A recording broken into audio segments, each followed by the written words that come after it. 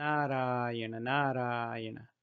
In the last episode, we talked about Vishwamitra, Rama, and Lakshmana leaving to Mithila. In this episode, we will talk about the importance of forgiveness or Kshama through the story of Kusanabha and his daughters. Please like, share, and subscribe for more videos in the future. On the banks of Shona river, after sunset, all the rishis, along with Rama, Lakshmana, and Vishwamitra, settled down for the night. Vishwamitra answers Rama's question about the speciality of surrounding area by telling a story. There once lived a king named Kusha, from whose lineage Vishwamitra comes from. Kusha's wife name was Vaidarbhi. Together they had four sons: Kushamba, Kusanabha, Adhurtarajasa, and Vasu. They always followed dharma and ruled their kingdom happily. Kushamba ruled Kaushambi, Kusanabha ruled Mahodaya, Adhurtarajasa ruled Dharmaranya, and Vasu ruled Girivraja. Vishwamitra tells Rama they are currently in Girivraja kingdom, which is surrounded by five huge mountains. The Shona river flows all through the five mountains and makes the surrounding lands very fertile.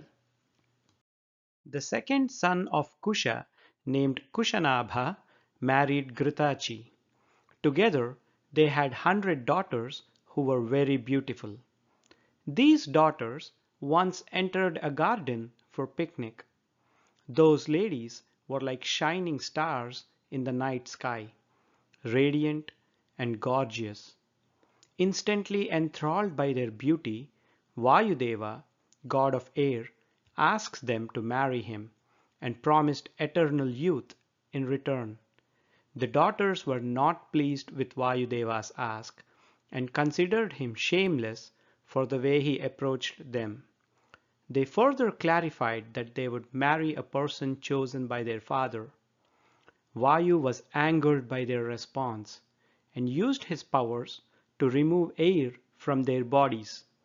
The ladies shrunk in size and lost their beauty, but didn't curse Vayu despite having the ability.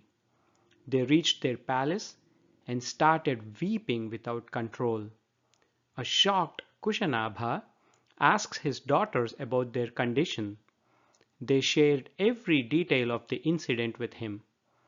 Kusanabha consoles them and says, Alankaro hi narinam kshamatu purushasya va dushkaram tacca yat kshantam tridasheshu visheshatah yadrushi vah kshama putrya sarvasama visheshatah, which means, I am very impressed that you didn't choose to curse Vayu even though he was at fault and you were following dharma. You daughters have uplifted the name of our dynasty. For men, women, or anyone on this planet, the ability to forgive is a great quality. It is very rare to possess such a powerful quality even during the most painful moments. What you displayed is impossible even for the gods to repeat.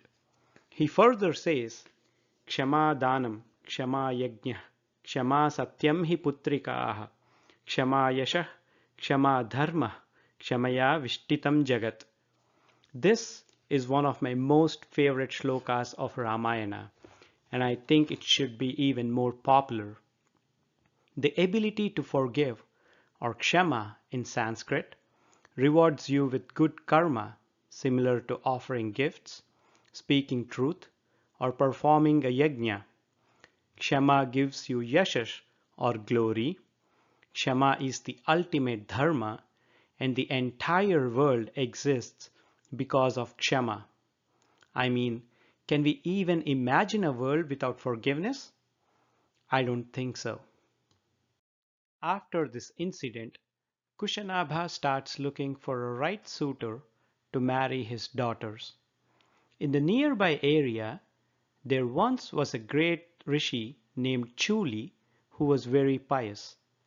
In the past, When Chuli was doing tapas for Brahma, a Gandharva lady named Somada, daughter of Urmila, assisted him. When Chuli asked to choose a boon, Somada requested to be blessed with a baby from Chuli.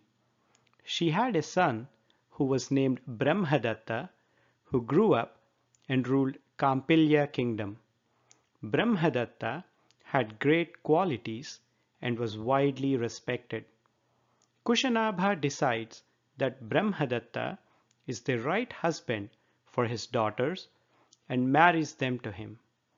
When Brahmadatta touches the hands of the ladies as part of Panigraha during the wedding, they all regain their beautiful bodies by the power of him. Kusanabha lived happily with his daughters and son-in-law. This completes Sarga 32 and 33 of Bala kanda in Ramayana. In the next episode, we will talk about the birth story of the great sage Vishwamitra. Until then, Narayana, Narayana. Please like, share, and subscribe for more content.